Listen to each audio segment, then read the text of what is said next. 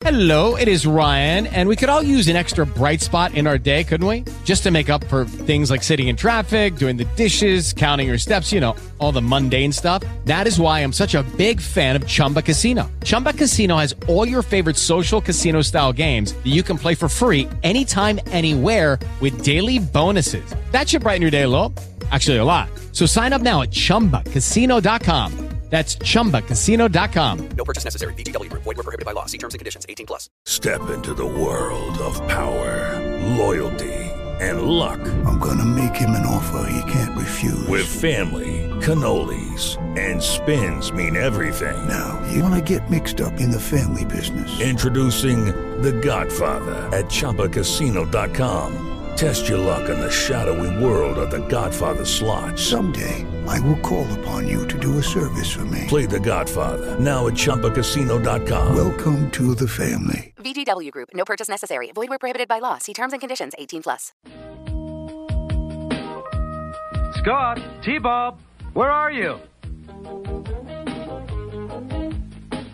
Right here, Dad. If you were looking for us, why didn't you just whistle? You have tulips, don't you? Come on, you clowns.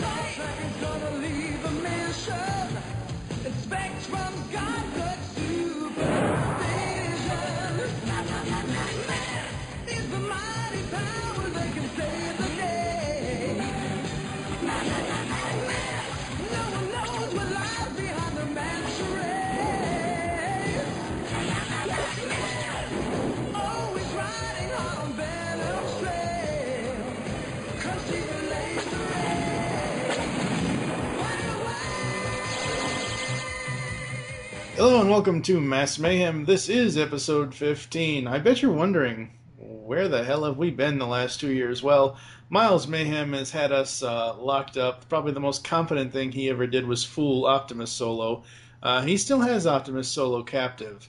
I'm your host, TFG1 Mike, and introducing a brand new host to Mass Mayhem, Toon Master Tim. Hello, sir.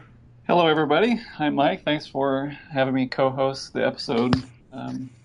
I'm happy to be here and been a long time GCRN listener, of course. So it's good to be back on a podcast. We did record a while back a GCRN Wars episode, Silverhawks versus Thundercats, which was a lot of fun for those who held on for the 3 hours of that debate. Yeah. So as I said, Mass Mayhem has been on a very, very unscheduled, constant interruption, 2-year hiatus. I planned to have this show done before now, really did. Things just kept coming up in Kevin's personal life and my personal life, and we just couldn't get around to it. We deeply apologize to the listeners, but Tim and I are here to finish it off, and it's kind of fitting that we come back at episode 15 because the show's only 30. The podcast is only 30 episodes, so we've only got 15 more to go. Briefly, why don't you give the listeners some info on what your history with Mask is, since we're kind of starting kind of fresh, and what your, if you grew up with it, and I know you were listening when we were originally doing the show, and what your kind of opinions are on the show so far. Okay, sure. Well, it was a show that I knew about as a child. I saw the commercials for the toys, but I didn't get a station that the cartoon actually came on, so I never got to watch Mask episodes until Shout Factory released that entire series set. Mm-hmm. And so I was excited to get to watch it for the first time because I did think the toys were very cool, and I never had any of the toys, as I recall, but my brother did have the Thunderhawk. That was such a cool toy and a cool vehicle. And of course, I wanted to get Rhino, but that never happened for whatever reason. And usually, it's funny though, I think about it because, my brother and I were only separated by a year in age. So usually we got something similar. So I don't know why I didn't get a mask toy as well. I must have gotten something else. It wasn't a mask toy, but it must have been some sort of vehicle, because that's just how things went. If he got a G.I. Joe, I got a G.I. Joe. Yeah. If he got a Transformer, I got a Transformer. That's just how it worked. But it's maybe your parents decided to be cruel and give him all the cool mask toys and saddle you with GoButs. No, so we didn't have any GoBots. Yeah. Good parents, good parenting. Although I did get to watch GoBots when I was younger, and I did not get to watch Transformers, so I did miss out on that in my childhood. Yes. So, what are your initial opinions on the season so far? We're starting, in this episode of the podcast, we will be covering episodes 35, 36, and 37. What are your initial opinions on the first 34 episodes of the series? Well, I pretty much agree with you and Kevin on a lot of the rankings for the episodes. There are some that are not so bad and tolerable, then there are others that are just cringeworthy. And we'll get into that with these episodes this week too. There are some good ones, and there's one that's not so good in my opinion. They're not the best. I mean, yeah, it's kind of a mashup sort of Transformers and G.I. Joe. It's a good way to describe the series, but the writing is just not very good. No. It really isn't. The plots are not very strong, and you've had the same cast of characters pretty much every episode. I mean, they do mix it up with, the Venom team members, the Mask team members, but we know that it's going to be Venom that's, causing whatever trouble there is that week. So it's sort of redundant and eventually becomes uninteresting to a certain point. But I still like the show. I still enjoy it for what it is. Do you have any favorite characters or least favorite characters? I don't know. I don't think that there are a lot of strong characters. I mean, they try to do some things with some of the characters, like in the Mask team. They've got the Master of Disguise, and Alex is really cool. He's very smart, and he knows technology, and he drives Rhino, so that's really cool. I guess the character I probably like the most, now that I think about it, is Sly Rax on the Venom team, because he's just always butting heads with Miles. He doesn't mind going up against him and just telling him, this is a stupid idea, or he's almost like the Starscream, but he's not quite to that level. But yeah, he's always kind of in contention with Miles, and I like that. Yeah, Rax doesn't have Starscream's need for control of certain factions. Okay, least favorite characters. I know that you don't like T-Bob, but I don't find him that annoying. My God! Honestly, it's not just him. It's both him and Scott. Together, they suck. Yeah. Well, one of the things I do find annoying about T-Bob is his puns and just these terrible lines that they give him. That's meant to be humorous, and it's just not funny. But I don't hate him. I mean, he's okay, but he's probably the most annoying character in the show. I mean, he and Scott, like you said, but he's not as bad as some other sidekick, young kid characters on other shows. I don't know if I'm going to do this, but I really want to get all of the classic 80s action cartoon children together and do some sort of top 10 or top 20 best to worst or worst to best countdown of who is actually the worst kid in an 80s cartoon series. I still maintain it's Scott. I still, out of all the kids in the 80s, out of those kids on Dungeons and Dragons, Spike and Chip from Transformers, who else? Some of the girls from Gem, the Starlight Girls. I really want to do that. I want to get a countdown going of from worst to best, as far as the 80s kid cartoon characters, because I have never been so infuriated with any other character other than Scott Tracker. This kid just, Yeah, he's written to always get in trouble. You know, he's doing things he's not supposed to do, and his dad's trying to, you know, to go find him or figure out what he got into. He's always messing around with T-Bob. You know, he's always tinkering with T-Bob and, you know, turning him into a popcorn holder or a popcorn maker or toaster or something, and that always causes problems. I mean, yeah, they are annoying. As I'm running down the list of other characters like that in other cartoons, I'm beginning to see what you're saying. That he probably more annoying. Most annoying, maybe. Definitely in the top 5, top 3. Top 2, most likely. There was one time I really loved a joke that Scott did with T-Bob, and that was, I forget which episode it was in, but they were at some restaurant or something, and they were eating spaghetti and meatballs, and we had, oh look, T-Bob doggy bag to go. So I did kind of like that, where he had the spaghetti in his little compartment or whatever it was, but yeah, no. All right, folks, we're going to get into the episodes right after this. Better go after him, Scott. Looks like he's malfunctioning. Oh, Dad. He's your responsibility. Oh, T-Bob.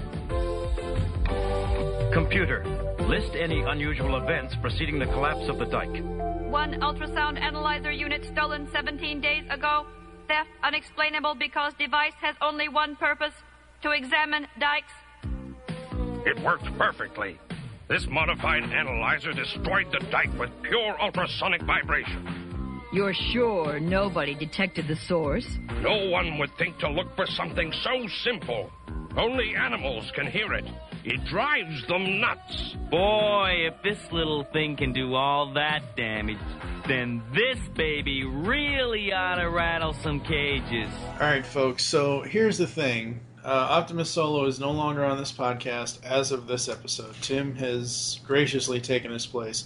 Kevin did tell me he was not interested in finishing out Mask.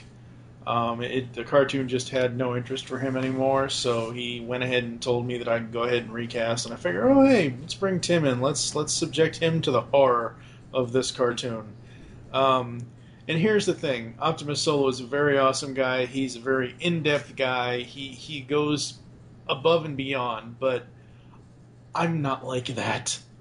This cartoon to me is so bad it does not deserve me writing out an entire plot synopsis. So from here on out, I will be reading the very short mini plot synopsises from Wiki. Tim will still give us what Optimus Solo did with what characters are in each episode. So he'll give us who's on the Mask team and who's on the Venom team after I read the plot synopsis. So the first episode, Season 1, Episode 35, title is in Dutch. The air date was November 15th, 1985.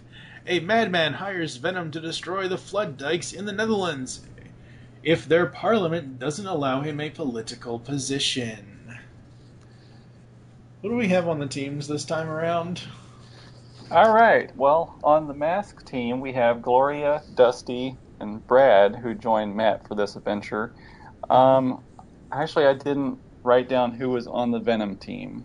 I think it's the usuals. I think it's Miles, Vanessa, Rax, and Dagger. Yeah. In Dutch, oh boy, the plot is average at best, I would say.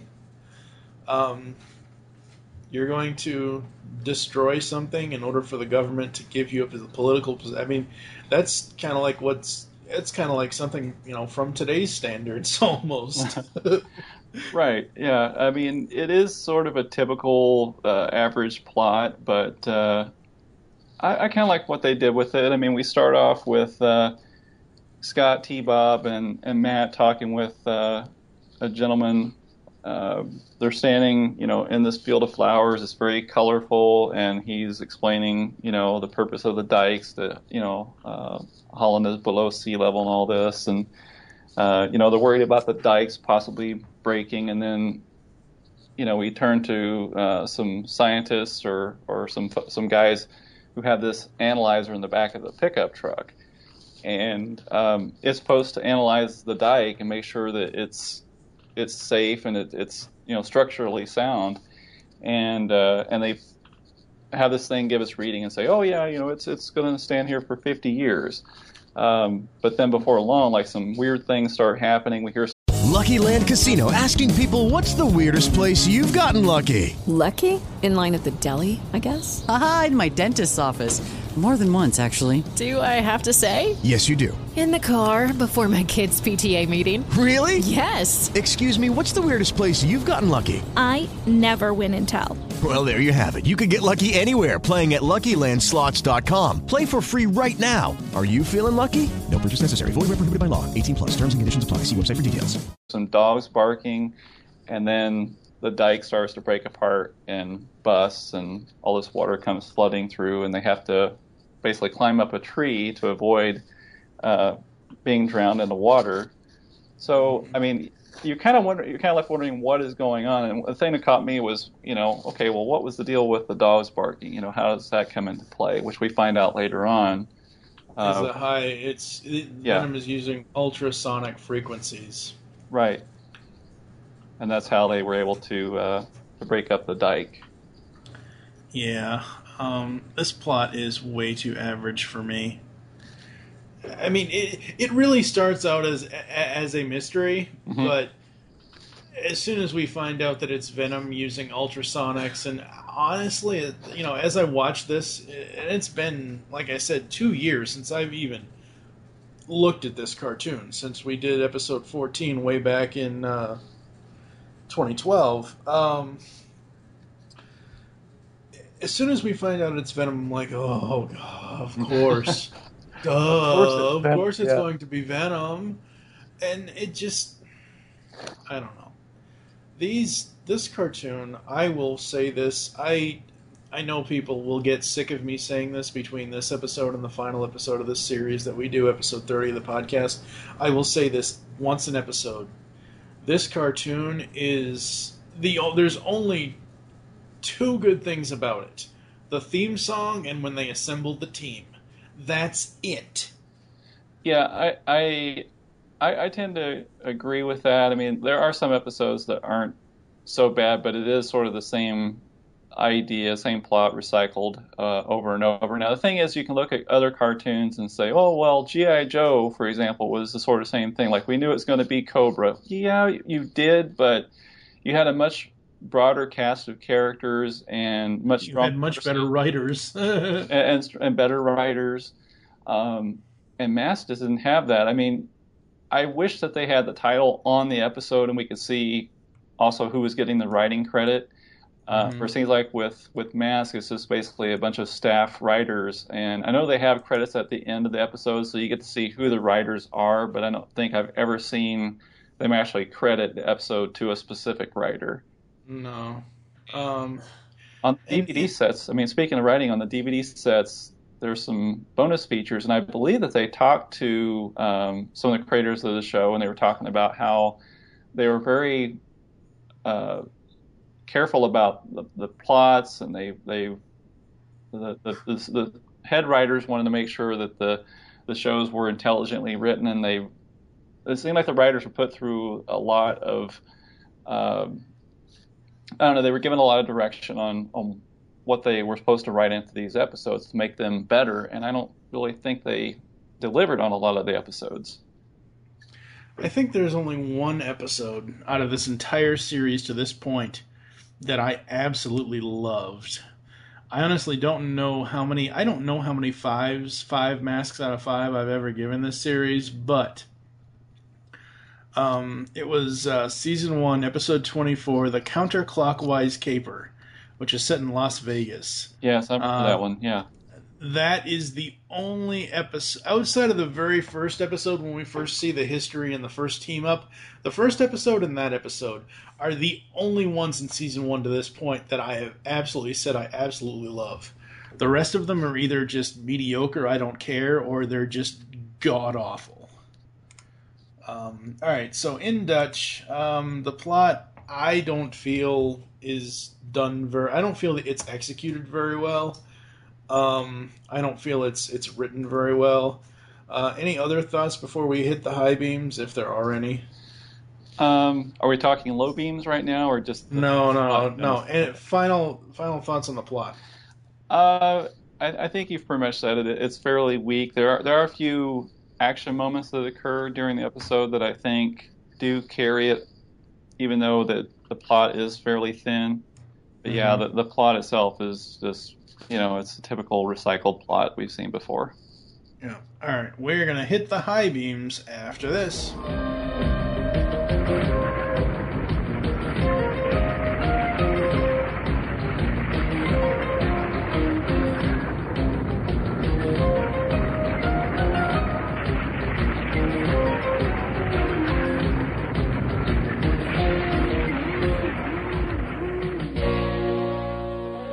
As you can see, Mr. Tracker, the dikes are very well constructed. After all, we've been doing this for hundreds of years. Was there any sort of natural force that could have... There were no high winds, no waves, no earthquake. Then it must have been an unnatural force. Come on, T-Bob. Let's go back to the cottage. At least one of these darn things flies, and I'm going to find it. They're all the same. They're just windmills. Oh, yeah? Oh, what about that one? What about it? The sails are turning the wrong way. Not that one over there. You're right. Let's check it out. At last, something's blowing my way. All right, we are turning on the high beams. This is more of a plot observation than a real high beam, but I wrote down under high beams for this episode. I bet that flying windmill is Switchblade. Well, duh. Well, you know what? Actually, I have here in my high beams that I didn't expect the Switchblade to be in that flying windmill. So it was kind of a surprise for me. I don't know why I didn't see that coming, but for some reason I didn't. So I was like, oh, that was clever. I thought it was just going to be a windmill that was, carrying some device or some machine, but I should have known. My other high beam is Switchblade farted in Thunderhawk's face. This image will be in the post, people. Oh, yeah. I actually like that. So what's happening is Matt is trying to follow the flying windmill in the Thunderhawk. Yeah. And all of a sudden, the switchblade cuts loose. We find out that it was a switchblade under there all along. And then part of the windmill gets caught on the windshield of the Thunderhawk. And so Matt can't see. He's trying to get it off. And then all of a sudden, Miles brings the switchblade down in front of him and just turns the burners on and scorches the windshield of the Thunderhawk and sends him crashing into the water. That was pretty cool. It was an awesome scene because it really looked like the Switchblade was farting on the Thunderhawk. After the fire from the burners, you see kind of the smoke, and it's kind of white, smoke and whatever else. Uh-huh. Like I said, the image will be in the post for people so they can see what we're talking about, but it was just so friggin' funny. What stuff do you have for high beams? Well, other than the switchblade being hidden inside the flying windmill, I like the animation in this episode, and I'm not going to bring this up all the time because I think the story really is what carries the episodes. But sometimes the animation is just really good and it's spot on. And this is one of those episodes where it really was spot on. I mean, the characters and all the vehicles looked like they were on model. It was very fluid. So that's one of the reasons I think I enjoyed watching this episode. Like I said, there was enough action in between these plot points to keep it moving. I didn't feel bored, even though it wasn't necessarily a new plot, or, something different that we hadn't really seen before. Mm-hmm. Yeah. Yeah, exactly. And as much as now that I'm thinking about this, after the Thunderhawk lands, I will have a negative moment about this, but after it lands and is in the water and Matt realizes, hey, wait, rockets can fire underwater. Yeah. I did kind of like him streaking up the side of the duct or whatever it was. It was a cool image, but just the whole the whole process of even getting that done is such a low beam. So I think we're going to turn the low beams on after this. This is the one time Mask won't be butting in. Happy landing! Alright, let's turn on the low beams for In Dutch. Oh God. I'm already cringing. Tulips. Tulips? Really, T-bitch? Come on, that's a horrible line. Ugh. Yeah, it is. I had the same issue with that. I mean, in the first few minutes of this episode, we're getting so many puns. It is not funny. I mean, literally, it is not funny. I mean, the tulips, and then they're talking about the dike holding back the water, and T-Bob even says something like, you know, being on the level, and they just kept coming. I stopped writing them down. I mean, it was just so bad. There's only one other one I wrote down because it was just so bad. But my next one is, okay, seriously, Switchblade blasted Thunderhawk with its jets. Thunderhawk looks blackened and bruised on the hood. It lands in the water without the blackened bruising. And then when it returns, the car is upside down under the water. Really? Come on, animators. Oh, God. And then the one that I did have for the other quote, wait a minute, I can barely understand you. I so want to superglue T-Bob to a nuclear bomb. Seriously. Oh my God. See, it's lines like that they give T-Bob often, and that's one of the reasons why you can't like him. I mean, how are you going to like somebody that's always saying things like that? It's just terrible. Terrible lines to give any character. So terrible. I felt, as I was watching this, I felt that the episode was just there, honestly. There was no real story behind it all. Like, there wasn't any great mystery. There wasn't... we find out it's Venom, and that's that. And my final note was... part of the PSA, stunted growth, really? Come on, T-Bob. What about you for low beams? Well, the other thing I have that you didn't have is something we haven't talked about, is that the evil guy wanting to be prime minister, he's actually stroking a cat. Yes. Yeah. He is the evil guy who's stroking a cat. It's a James Bond reference, yeah. Yeah, that is true. So they were giving homage to that, but I was just like, oh my goodness, this is so cliche. Bad. I think the other change we're going to do, ladies and gentlemen, now that we're back here on the podcast, is we're going to give the ratings right after the low beams. For me... the puns were so cringe. I get it. It's the 80s. I'm not saying that Mask stands up to today's standard of television writing or animation writing or any... I'm looking at this show as it was. And even back then, I grant you, I bet you, as a 5-year-old, 6-year-old watching this, I would have cringed at some of these lines. They're so bad. For me, I'm going to give it 2 out of 5 masks. There were, like I said, I did enjoy the Switchblade farting in Thunderhawk's face, and I did kind of predict that the windmill was going to be Switchblade, but the rest of it is just... What about you? Yeah, I see what you mean. I did like some of the action in this episode. I thought the animation was very good and helped carry the episode, and it really pushed some of the action. So, yeah, I mean, I'm going to give it 3 masks. I think it was kind of in the middle of the road. It wasn't too bad. It was one that I could watch again. So, yeah. No. I will never watch this episode again. No way.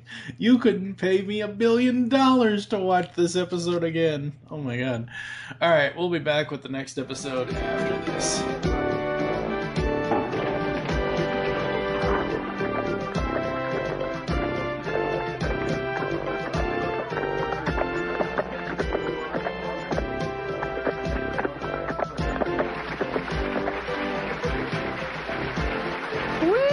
doggies. I'm seeing it, but I know no horse. It is Ryan here, and I have a question for you. What do you do when you win?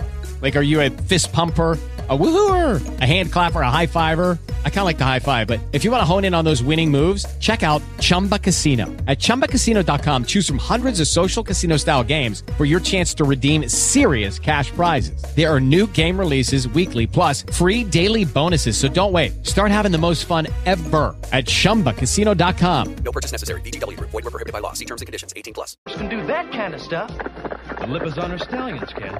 They're trained for years. And they do this kind of stuff every day?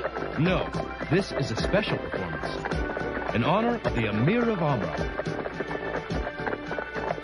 Hey, Dad, what's this?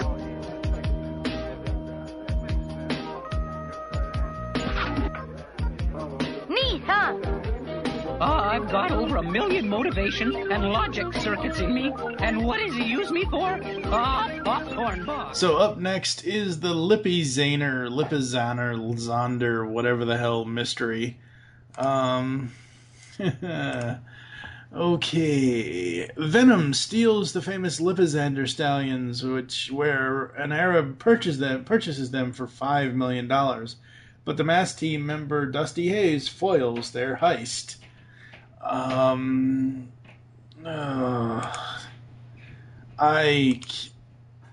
mystery of horses, really?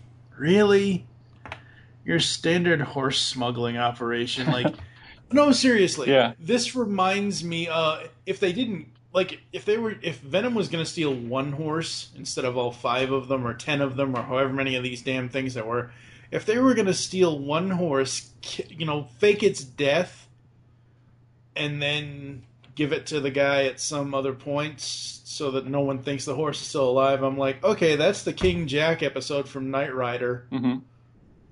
Oh my god. Oh, this plot. Well, and they do it for actually a small amount of money for an organization like Venom. I mean, they tell the guy that they want $1 million to steal the horses. And $4 million for something else. Yeah, they ask him to cough up $4 million for delivery of the horses. Yeah. Which I actually kind of like that. I like that, they tell this guy, yeah, we'll do it, for this much money, and then they do it and turn the tables and ask for more money. I also, I like the twist that Amir is the guy that wanted to buy the horses from Venom. That he was, in the beginning, he was the one they were putting on the show for with the Lipizaner horses. And then later we find out that he is actually the one responsible for them being kidnapped so that he can purchase them from Venom. And again, that's a plot twist we should have seen coming, but I thought that I kind of did see it coming. I was like, that guy is... I was kind of like playing my own version of what's his name from Iron Man 3? Crap. I was gonna say Foggy Nelson, but that was Daredevil. Happy. I was kind of like the Happy Hogan of the 80s watching this episode because I'm like, yeah, there's something suspicious about this guy. I'm gonna follow this guy because I kind of feel like it wasn't a shock to me that because I've seen so many plots like this before, because what they'll do is they'll set the guy up in the beginning to be, oh, he's such a good guy, and then midway through the episode, oh no, he's the one actually behind the whole thing. Yeah, I see that. But at first I was just going along with it, and they didn't really give any indication that he had anything to do with it. At first they're just there, watching the horses put on this show, and then they get spooked, and they all run off, and they run into this area where basically they can't get out, but all of a sudden they're missing, and so that's really kind of a mystery that is weaved in the plot as well, is that Matt's trying to figure out what happened to these horses. They ran down this hall, and there's nothing but a bunch of locked cages. So where did they go? And they see the horse prints in the dirt. And then it's not until later that, Scott says something about, what was it? a trap door, or I don't know, something that made him think about that. It's like, oh yeah, obviously it's a trap door. Yeah. And that's how they smuggle the horses out. Yeah, because they look at the old building plans for the place, and they find that there is an old tunnel under it. Right. Plot. Honestly, excuse me. Honestly, out of the 2 episodes, I'd watch In Dutch again before I watch this again. All right, we are gonna hit the high beams after this. Not through here to the stables. It's latched from this side. And the tracks end here in the tunnel. They just disappear. My thanks to you for turning aside the stampede. Oh, shucks. It was my pleasure. I ain't had so much fun since the hogs ate Uncle George. But no one has found the horses? No. The tracks end in the dead-end tunnel. It is a shame. Myself, I would give my entire fortune for just one of those beautiful Lipizaners. So before we get to the high beams, we forgot to include who the team members are this time around. Who are they? For Mask, we have Dusty and Mac. Gloria and Buddy join up later. One of the interesting things here is that we actually see what they're doing this time, which we didn't see in the previous episode in Dutch. So we see Gloria's at the dentist, and she's in the chair, and there's a girl, for some reason there's a girl next to her in the other chair holding a teddy bear, and so Gloria has to jet off, and she asks the girl if she can borrow the teddy bear, and then Gloria puts the teddy bear in the dentist chair. And then we see Buddy running to give a woman a bouquet of roses. He's got a hot date. He's got a hot date, but he just leaves her standing there with the roses and takes off. And the other thing that was interesting is that when Matt assembles the mask team in this episode, their names are not called out by the computer. So we just simply flash to what the team members are doing when they're called. Right. And then on the Venom team, we have Miles and Rax, who are later joined by Dagger and Vanessa. All right, so for high beams, it gave me a laugh and an eye roll that Scott's idea of fun is trouble. I love the shot where Matt is pretty much right on top of Rax. I think it was when he was in Thunderhawk. He nearly landed the front end of the car right on Rax's head. I thought that was hilarious. I wrote this note, and I honestly don't. I just watched these episodes a day before we recorded this. I honestly don't remember why I wrote this down, but Matt Tracker is dead. Podcast over. Good night, everybody. I don't. It was after the Rax thing. I'm not sure exactly because I write my notes as the episode progresses. Right. T-Bob wrecks a hotel just like a rock star would. Ride 'em, Dusty. Yeehaw! Good Lord. What'd you have for high beams?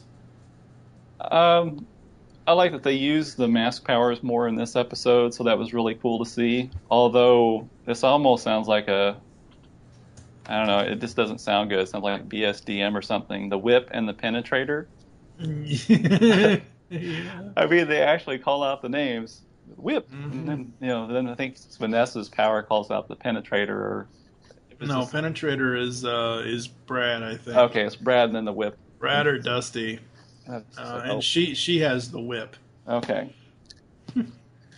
But they just set them basically back to back, and it became very. It was like struck a chord. It was like, wow, that doesn't sound good for little kids to be yelling that out as they're playing with the mask toys.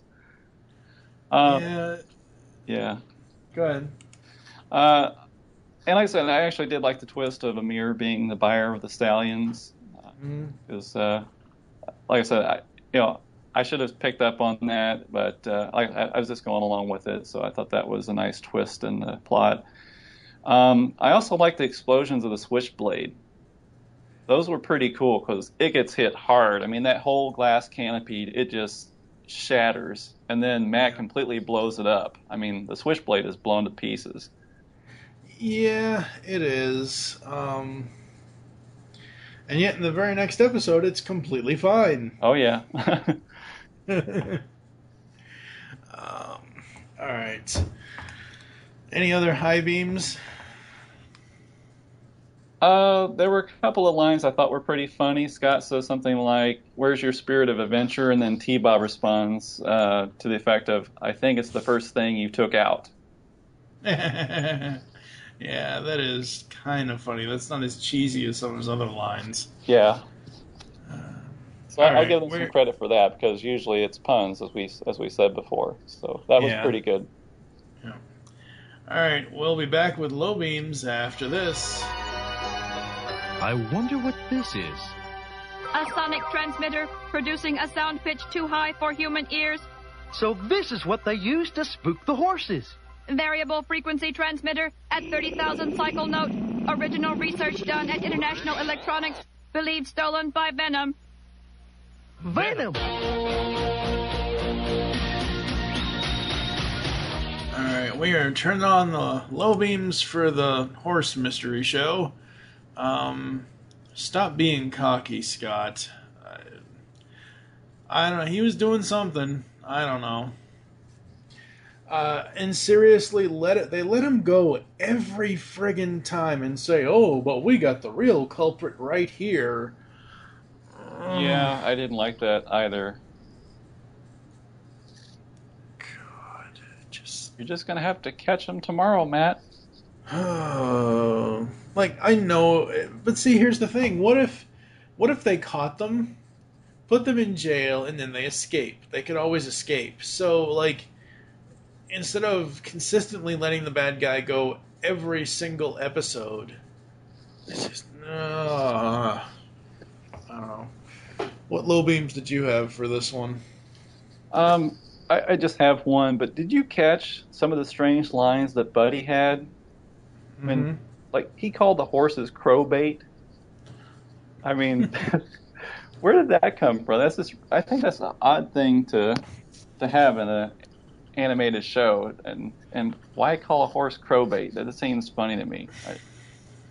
I didn't get it. And then there's the other line when he's saving the boy from the stampede of the horses, and he answers Matt with something like, well, I haven't had that much fun since the pigs ate Uncle George. I'm like, what?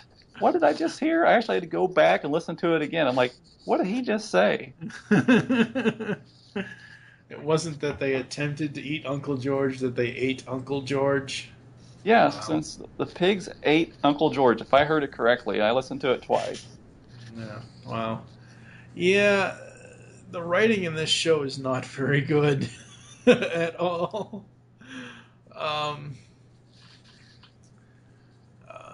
When you said the horses would be crow bait, all as I can think of is Roger Rabbit. My Uncle Thumper had to go to probate one time and took these big pills. Not prostate, you idiot, probate. Yeah, yeah. For Lipizander, 1 mask out of 5.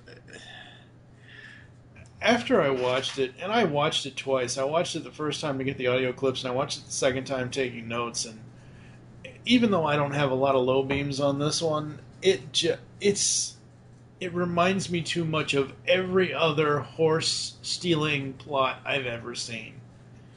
And it's just that bad. What about you? I'm going to give it 4 masks because Really? Oh my god. Yeah, I like the action on this one. I know. It is a tired plot. It's something we've seen before. But I have to remember this is Mask, and this was one of the episodes that it was watchable. I didn't get bored with it. I was wanting to see what happened, and like I said, there was some good action in it. There were a few funny lines, so overall I'm going to give it an above average rating of 4.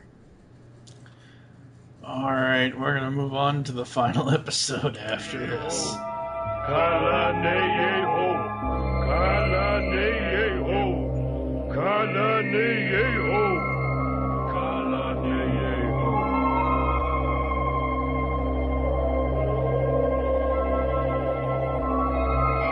Dancing rocks? Did you get the picture, Harry? Harry?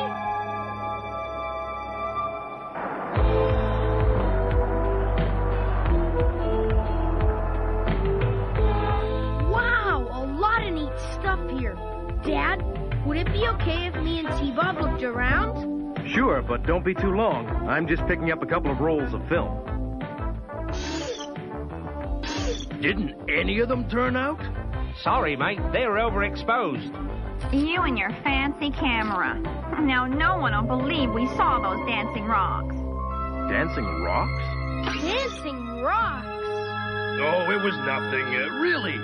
Let's go, Mildred. He probably thinks we got rocks in our heads. All right, finally up today is the Sacred Rock. Oh, boy. Here we go. The Sacred Rock. Venom frightens a tribe of Australian Aborigines who believe their god Mimi is angry with them.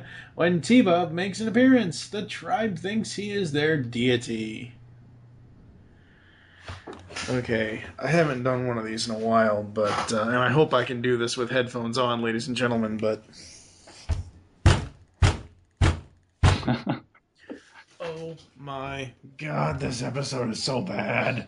Oh, it really is. I mean, it sounds like this plot has been used before in this series, has it not? Used before in this series and every other series, and I mean, I know it's been used in G.I. Joe, Transformers, even. I mean, and I know writers recycled some of their stories back then. I mean, I just recently read an article about the Transformers series and how the writers didn't think that the shows would be remembered, 20, 30 years later. They recycled plots all the time. But this is just bad. I mean, even for being a recycled plot, it's a bad episode. Well, I know Optimus Solo loves, like, Indiana Jones and treasure hunting and everything else, and I've been pretty harsh, if I remember, on a lot of the treasure hunting episodes in this series because I just feel that they're too over.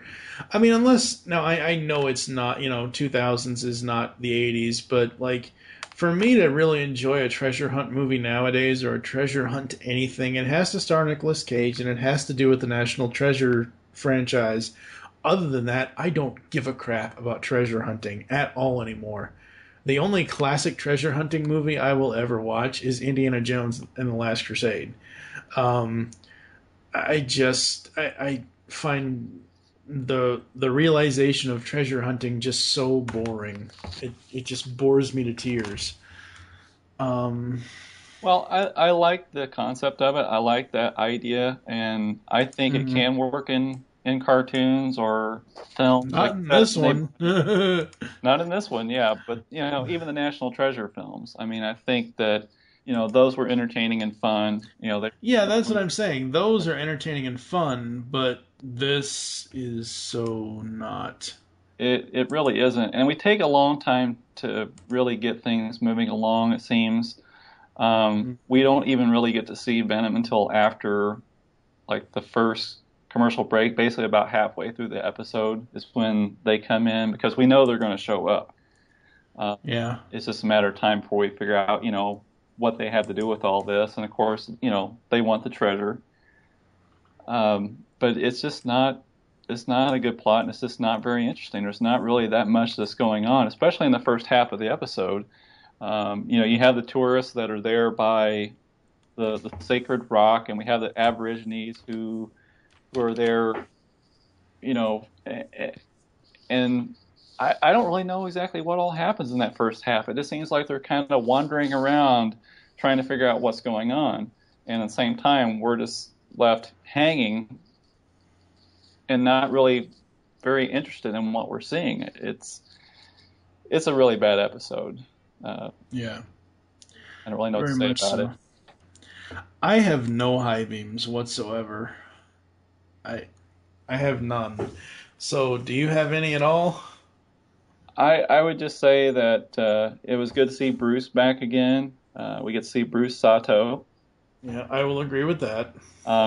And the other thing is, I think the last 5 minutes there was some pretty good action, but again, it just was not enough to save this one. No. We're going to head straight for the low beams after this. All right. Looks like they're doing a war dance. The natives are restless, but no sign of venom. Don't worry. I've got a feeling Mayhem's saving the last dance for us. All right, we're heading straight with the low beams, ladies and gentlemen. Seriously? Miles, Rax is as dumb as Dagger? Come on. Get your facts straight. Rax is not as dumb as Dagger. Agreed, no way. I mean, Rax has it going on. I mean, but Dagger, he can call him dumb, but not Rax. No.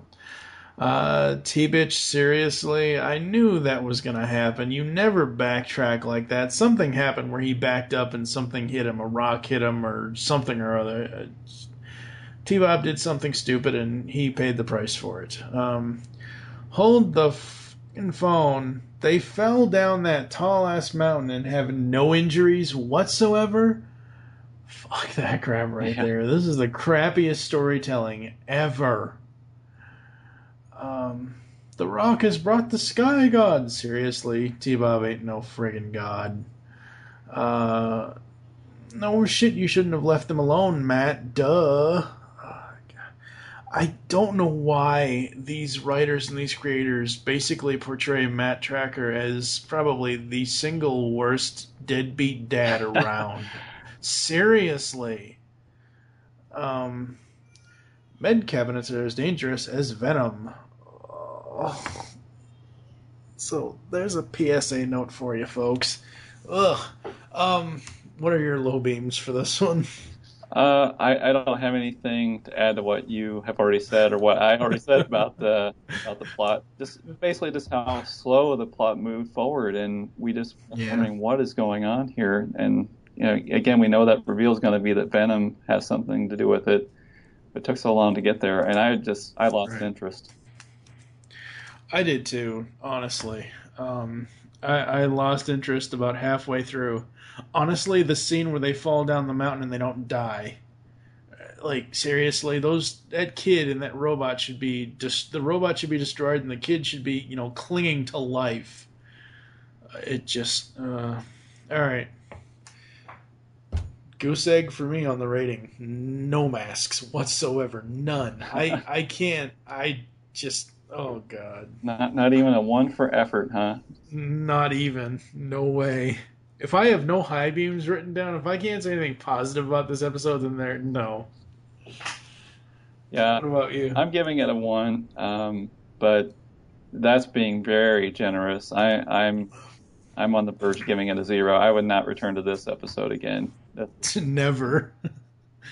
Never again. All right, we're going to take a short break. You're going to hear some ads and some other stuff from the GCR and partners and other stuff that we have going on, and we'll be back with final thoughts. We will also talk briefly about the PSAs and more after this.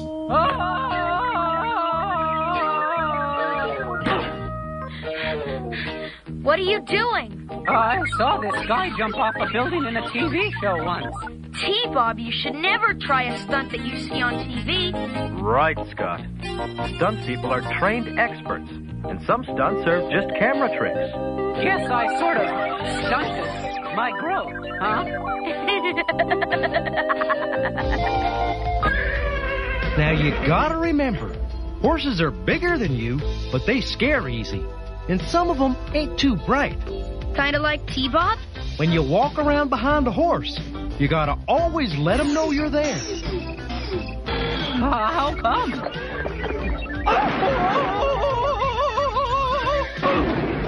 That keeps your riding lesson from turning into a flying lesson. Now he tells me. I can't find my comb. Maybe there's an extra comb in the cabinet. Now you've done it. T-Bob, if you ever need anything from a medicine cabinet, ask an adult. Medicines can be dangerous and poisonous. You're right.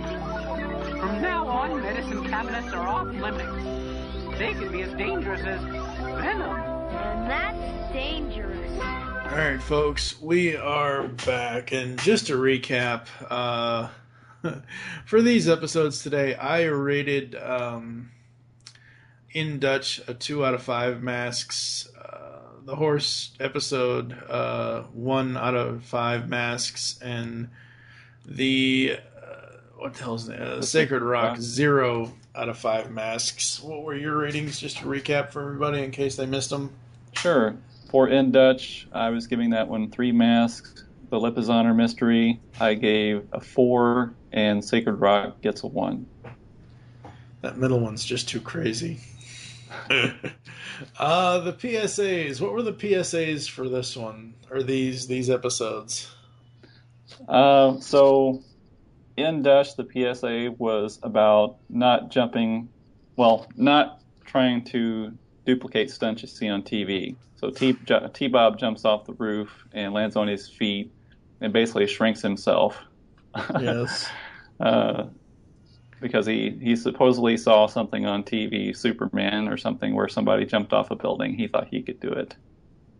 Oh my God. T-Bob is the 80s version of Johnny Knoxville's Jackass. He is. Oh, good Lord. What about for the horse episode?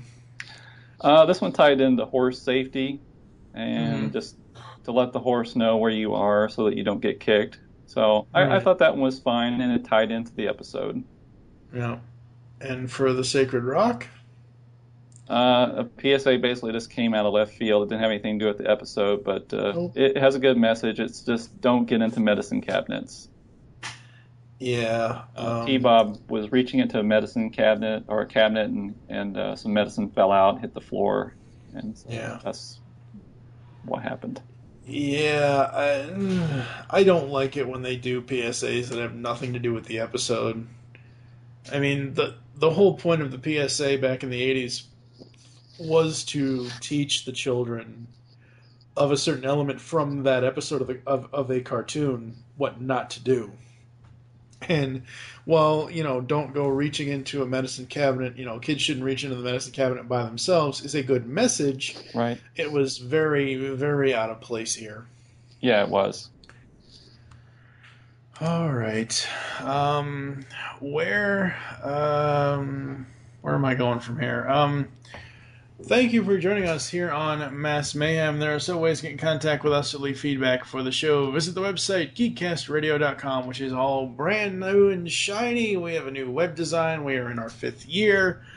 You can comment on all of our posts. If you look at our written reviews, you can also rate the content, more so like if you want to leave a star rating for a film we review or a TV show we review, you can do that. Send email to feedback@geekcastradio.com. Leave the show's feedback on iTunes. Please do this. Even though we are suffering for you people, please give us some sort of positive feedback. We're trying. Follow us on Twitter. You can follow @GeekCastRadio for all the network updates. You can follow me, TFU, and Mike. What is your Twitter? Tim Silvers. Become a fan on Facebook. Go to facebook.com/Geekcast or Radio Network. Call the voicemail line. Tell us what you're leaving a message for and your name. 502-526-5821.